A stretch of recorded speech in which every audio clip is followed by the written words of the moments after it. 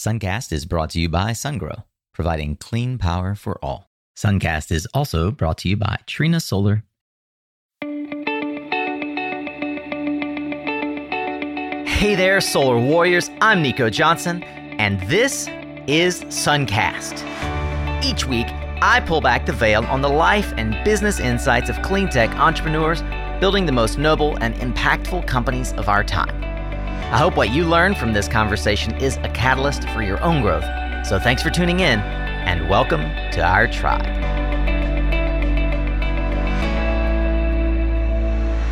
Hey, welcome to another week, a new week here on Suncast, Solar Warriors. We are back with another Tactical Tuesday. These are typically short-form conversations with subject matter experts geared towards giving you practical tools, tips, and advice to build your solar and clean energy business or career. I'm so glad that you are here to grow with us on Suncast, and today I promise you're going to get the opportunity to do just that. I have Jennifer Newman of Resurety on the show today, and she is the Vice President of Atmospheric Science. And I can promise that she is thinking about things at an altitude that many of us are not privy to, but also at a level of granularity that I've rarely experienced. And it was really a pleasure to dive into a white paper that Resurety and Hannon Armstrong recently released, all about how to get better visibility, granularity out of your data, what modeling tools and assumptions are working and what are not, and how it can affect your overall ability to price forecast and generate revenue. If any of that is interesting to you, and I suspect that it is because you clicked on this play button already, well, you're going to want to stick around. So glad that you're here to level up your game. Remember, you'll find resources and links from this episode in the show notes page over at mysuncast.com. While you're there, I hope that you'll take a moment to subscribe to the newsletter so you'll get notified every time a new episode comes out. And hey, you're listening to this most likely in some podcast player, Spotify or otherwise. Why don't you just go ahead and hit that subscribe button and cue it up so that it tells you every time. Hit the notifications button. It'll tell you every time a new episode is out as well. For now, let's get ready to tune up your skills, Solar Warrior. Here we go with another powerful Tactical Tuesday on Suncast.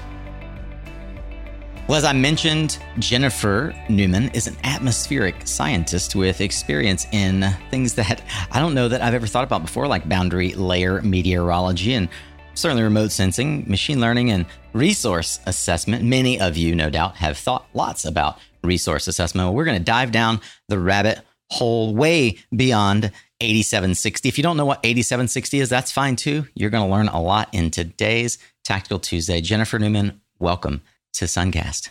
Thanks so much for having me. Well, Jennifer, I mentioned right in the beginning, I have to admit my own ignorance a bit about the general field which you have deep study in. I'd love for if you'd start with the field of atmospheric science, and in particular, broadly, how understanding atmospheric science relates to solar or renewable power generation at all. Sure. So, I started out studying atmospheric science in my undergraduate work at Cornell University. And atmospheric science is very broad. It's everything from how tornadoes form to El Niños and, climate change and things like that. And as I got into graduate school, I started to understand kind of the more specific areas of atmospheric science. In particular, I got into what's called boundary layer meteorology, which is basically the lowest 1 kilometer of the atmosphere. So it's where I think a lot of the cool stuff happens. It's where surface friction and surface heating impact your wind speeds. And it's where also, you have your solar panels set up and your wind turbines set up. And that's really where, you get the influence of atmospheric science on renewables is, how is the weather in that lowest part of the atmosphere impacting the amount of wind or solar generation you can get? That is fascinating. And, many of us are probably familiar with technology that allows for varying levels or heights above the surface of the Earth, like LIDAR, to give a general sense of, how many square meters or how much general power is falling on a per square meter basis. Is that the kind of general, I'll say, science or technology that you help bring to not just Resurety, but the overarching science around measuring and analyzing power generation data? Yeah, so I did a lot of instrumentation work, both in my graduate career and then also my postdoc at NREL. So I set up LiDARs, which are remote sensing devices that use light waves to detect wind speeds. And they're really useful because they can get to much higher heights than you would get with a typical meteorological tower. And that's becoming increasingly important as wind turbines are getting higher and higher. So I actually set those up at a couple operational wind farms and was able to compare some of the measurements to what was measured on the meteorological tower and also how that related to the wind turbine input. So I got a really good understanding of, what's a good resource assessment? What are the measurements that are really important for trying to estimate your wind or solar generation?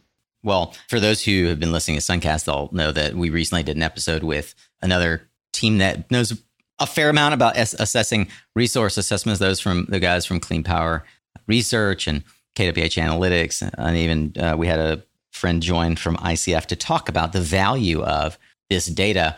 And when I was presented with the opportunity to learn more about this fantastic white paper that you co-authored with Hannon Armstrong, and by you, I mean you, Dr. Jennifer Newman, along from ReSurety, along with Hannon Armstrong, one of your partners, I was intrigued, not the least of which is because in numerous conversations that I've had, I poke fun at 8760. For those who aren't familiar with 8760, it's the number of hours generally used in calculating energy resource availability in an energy model. It's based on the typical meteorological year. But you all did a fascinating paper. For those who are unfamiliar with it, I'll let you give the name of the white paper. Sure. The name is Friends Don't Let Friends Use 8760s, at least not for revenue modeling. I love it. I want a t-shirt that says Friends Don't Let Friends Use 8760s. Yeah, we got lots of merchandise opportunities there. That is fantastic. Hopefully we can trademark that, Jennifer. But You guys put this white paper together with your partners over at Hannon Armstrong. What was the general underlying thesis that you were exploring, or perhaps even your customers were asking questions around, that led to you making this quite bold and definitive statement that friends, in fact, don't let friends use 8760s for revenue generation modeling? Right. So at ReSurety, we have never used 8760s. And we've also been, we've always been very strict about time series analysis and using as much data as possible. But we also know that's not all that common in the industry, that a lot of people still do use 8760s. That's where talking with Rich from Hannon Armstrong was really helpful, because he could kind of be our eyes on the ground and say, here's what we're seeing right now, in the industry. Here's how people are using 8760s. And what we wanted to do with the white paper is really show, what are the financial implications of using 8760s, so that we could try to get people to drink the Kool-Aid a bit and understand why it's so important to do the type of time series modeling that ReSurety does and that a lot of other people in the industry are doing as well. Well, Jennifer, in the paper, you point to the reality that there can often be significant errors in revenue modeling, as high as 30% in some high penetration markets, in terms of the variable between what's expected and what's happening in real life. I love the way that the white paper is structured. It actually is kind of a primer on kind of what you need to know if you want to dive into this topic more deeply. And the executive summary is fantastic as well. But you start with a question that I have to admit that if I didn't read the white paper, I'm not sure I would fully understand. So what do you feel is the first overarching concept that folks need to understand if they're going to dive down the rabbit hole of how to estimate the value of renewable energy projects? So I think they really need to understand what SHAPE is. And, SHAPE is basically the value of your wind and solar project relative to the average price of power. And then they need to understand what are the drivers of SHAPE. And the main thing is, if you're using a technique that doesn't capture those drivers, then you really have no hope of getting a realistic value of your wind or solar project. Yeah. When you say drivers, can you give me an example of one or two? Sure. Yeah. So there's two key drivers I talk about in the white paper. One is the general correlations between monthly or diurnal generation and the price of power. So that would be, is it really sunny during times when power is really valuable, when prices are high? is it really windy when prices are low? All of that is going to drive the value of your wind or solar project. Then the second is what I call hourly market drivers. This is the impact of the wind or solar generation itself on the price of power. Jennifer, I'm thinking about kind of what affects shape, and in particular, you mentioned hourly pricing and hourly factors. Can you dive a little deeper into how or why hourly data matters in this construct? Sure. So when you're thinking about the price of power, there's a bunch of different things that can impact it. Obviously, the demand on the system is going to drive up the price of power. Then the other thing that's really important is how expensive the generators are that you're using to meet that demand. And wind and solar are very inexpensive generators. So when it's really windy or really sunny, you can meet a lot of your demand with wind or solar, and that's actually going to drive down the price of power. And then the inverse is also true. So if it's cloudy, if it's not very windy, you're going to have to use more expensive generators to meet demand. So that's going to increase the price of power. So you end up with this hourly covariance between wind and solar generation and the price of power.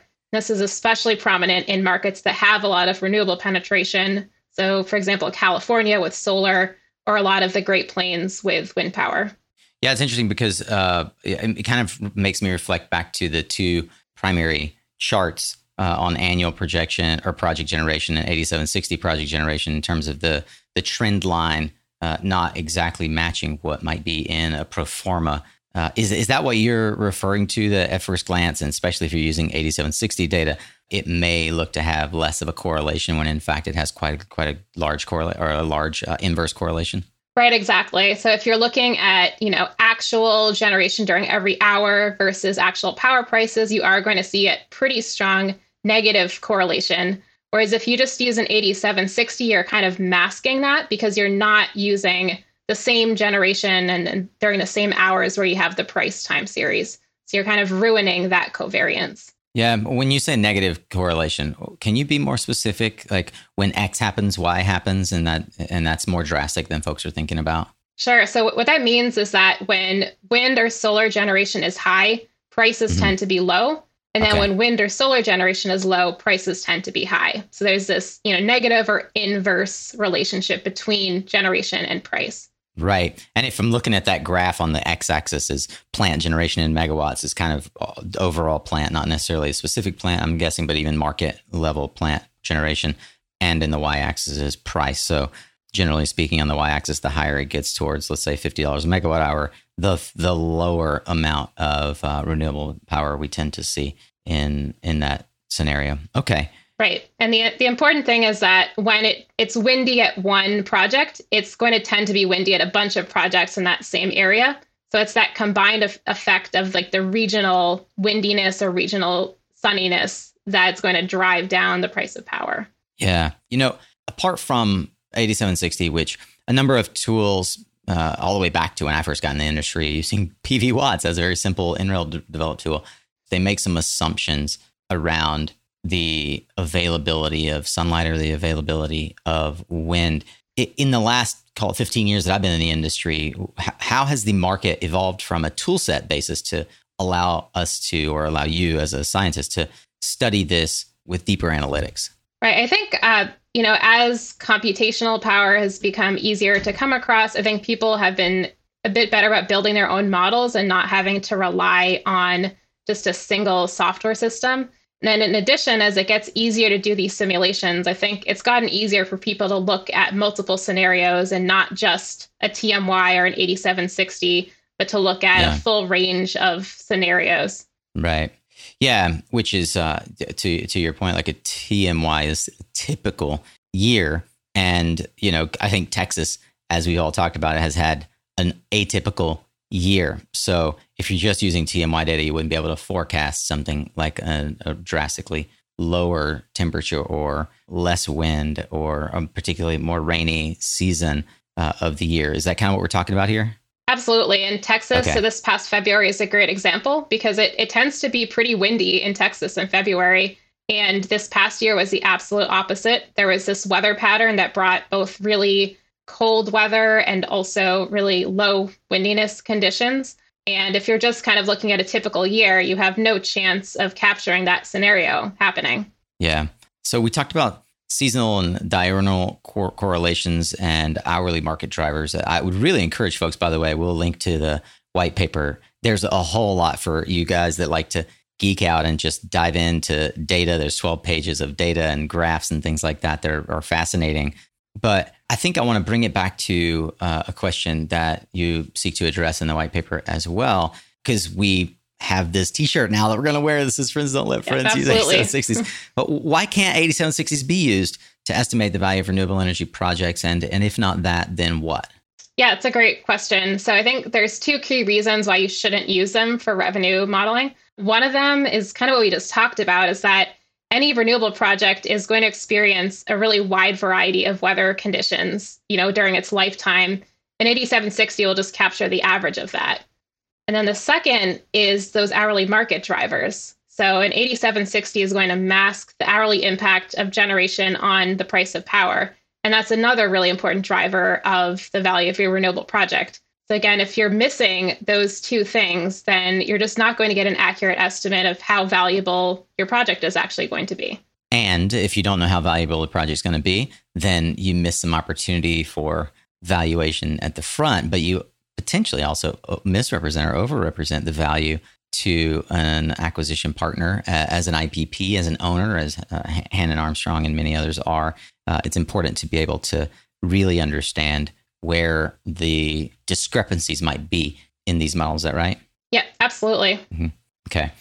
So one of the things that I found fascinating is that we now have enough data and insight to be able to not just determine an atypical meteorological year and its relevant impact on pricing in the model, but the difference between relatively similar sites in relatively similar geographic regions. Can you explore with me a little bit more about how the kinds of granular data that you're looking at now can help grid operators as well as renewable power plant operators better forecast where revenue is going to be derived and the difference between maybe selecting one site versus another? Sure. Yeah. So it's really important to look at what we call concurrent generation and price time series. So if you're looking in the past, if you have a power price that was 12 a.m. on January 1st, 2017, you want to look at the generation that was associated with that power price at 12 a.m. January 1st, 2017. And that's not just at a particular site, but also across your power market, because that really impacts how many imports you can get if you're in certain markets, what the demand looks like in the system, how much of that demand you can fulfill with other generators. So you want to look at, all of that data at a very granular level, and also that concurrent level to really determine what the value is of any particular project in that area. I wanted to let you know about an opportunity that just might be perfect timing for you. You might already know that I do coaching for entrepreneurs, founders, executives, and increasingly folks who are in a major transition in their life or career. And I find that fourth quarter is often couched as a do or die time of year. My clients usually really benefit from having a strategic advisor as an ally for not just wrapping the year well, but knowing that you've got a solid plan for the incoming year. Now, I only open up spots for coaching a few times a year, as many of you know, and I keep the roster pretty small. But I've decided that I'd like to open up a few more spots through the end of this year. So for the next couple of weeks, I'll be accepting applications to fill 2 spots that I have available. If that sounds interesting to you, I'd encourage you to go to mysuncast.com, click on Work with Nico up in the menu, fill out the brief application, and book a 15-minute clarity call with me. I'll only be accepting a couple of people this quarter, and I'm closing this offer in a few weeks so we can focus on your Q4 and Q1 plan. So if you've ever considered hiring a coach, maybe now is the right time to take the next step. I look forward to hearing from you soon, Solar Warriors. Now back to today's episode. Jennifer, I know that you all are developing some proprietary software at Resurety to give clients more granular data around it, around the potential revenue and also even historical revenue.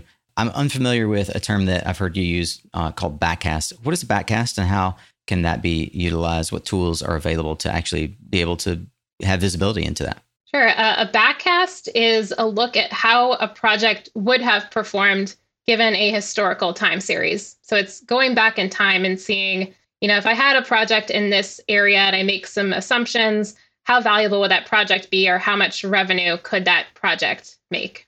And backcast analysis is one of the things we offer in our Remap tool, which is a software analytics tool. And what we do is we pair an hourly generation time series with an hourly price time series for every operational wind and solar project across the United States. So if you want to get that backcast analysis for any operational project, all that information is just at your fingertips. And then the other thing we do is we look at what we call synthetic projects, which is a hypothetical project in every kind of general region across the United States. So if there's an area of California where there isn't solar set up right now, but you might be interested in developing a solar project there, we have the modeling capabilities to show how valuable that hypothetical project would be. I've never heard, I've heard of synthetic project analysis in the terms of like shadow modeling for credit and things like that. Can you help me unpack a bit the use case for a synthetic project? Once again, maybe I'm just not picking it up, but how does a synthetic project help a project developer, for example, or a power producer to make better decisions? Sure. So in our Remap tool, we basically have two layers. So we have one that shows operational project data. So this is where you can see the value of a project at every operational site across the United States. But then, of course, developers want to develop more projects in areas that might not have a lot of wind and solar right now.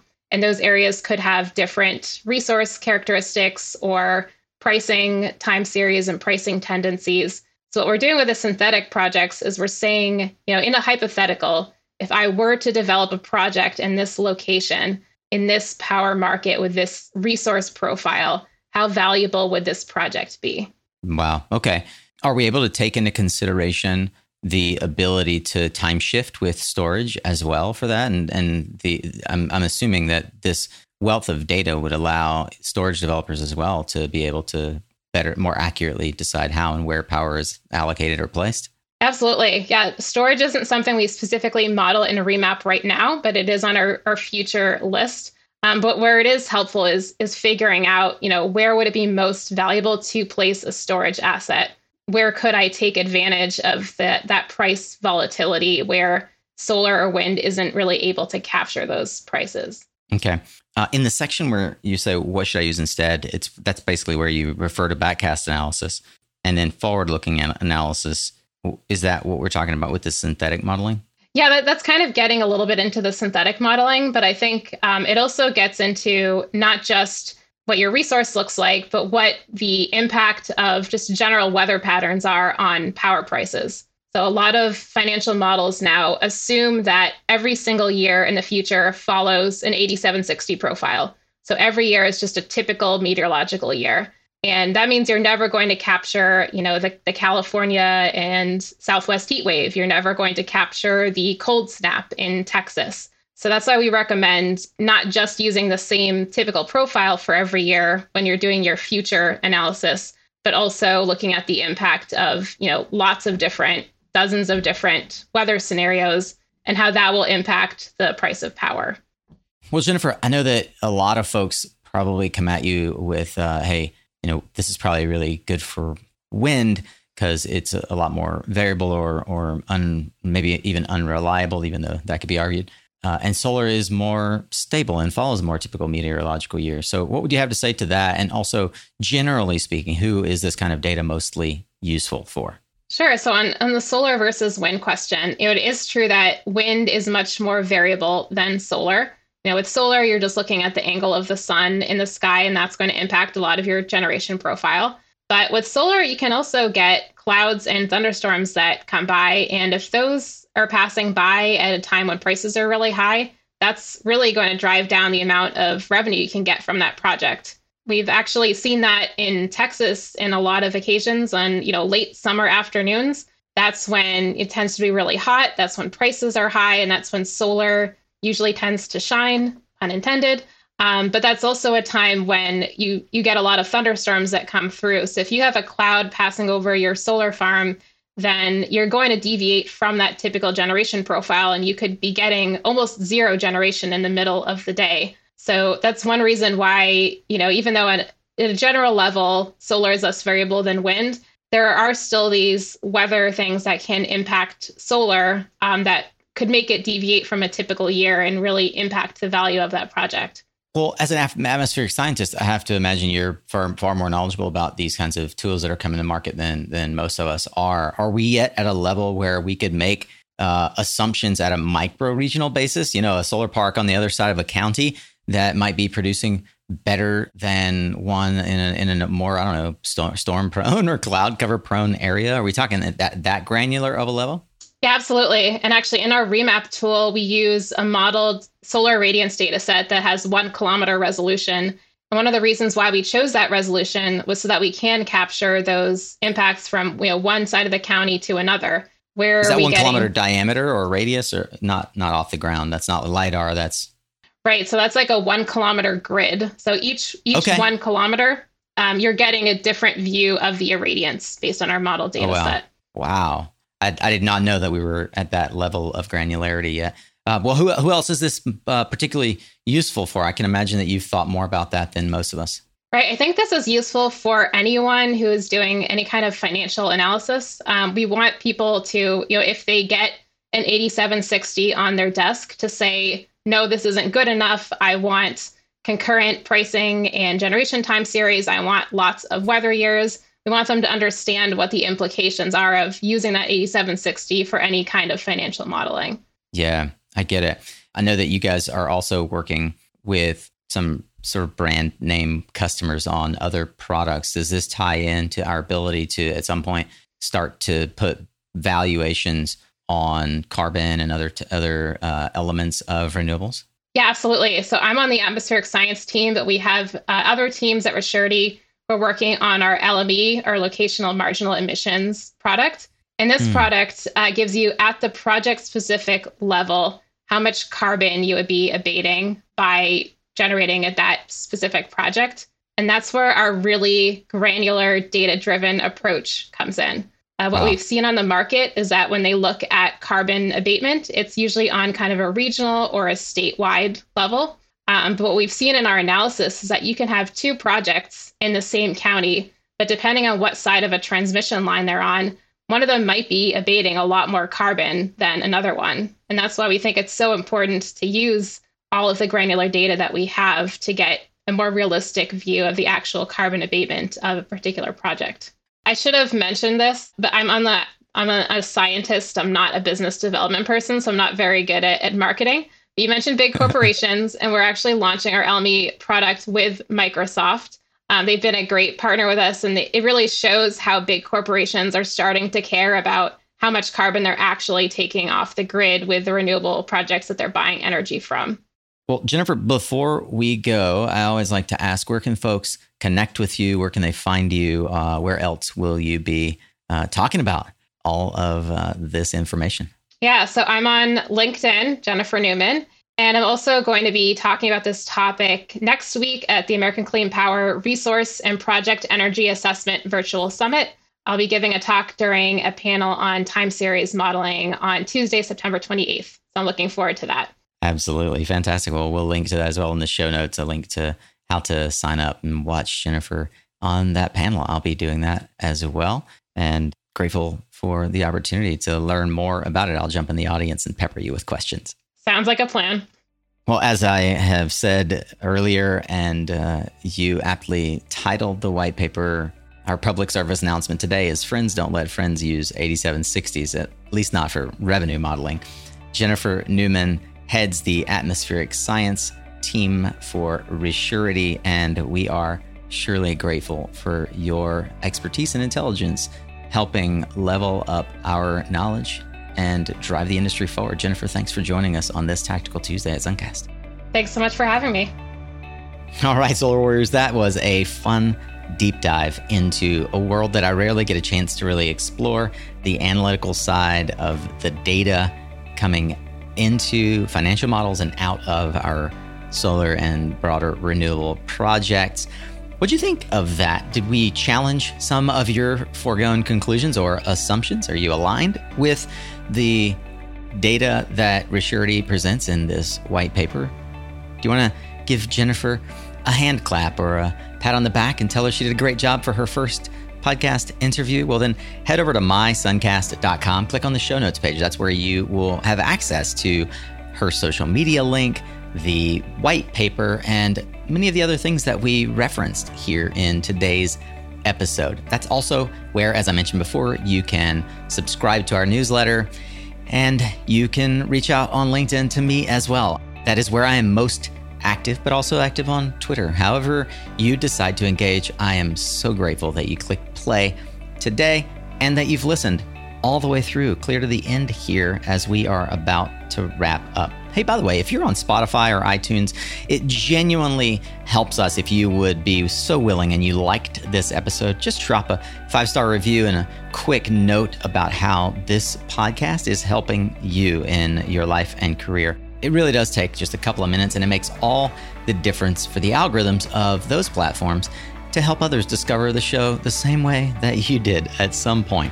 A special thank you to our sponsors who help make sure that this show comes to you every week for free. You can learn more about them at mysuncast.com/sponsor, as well as follow the links to know how you could potentially reach out to the thousands of listeners just like you here on Suncast. Remember, you are what you listen to. Thanks again for showing up, Solar Warrior. It's half the battle.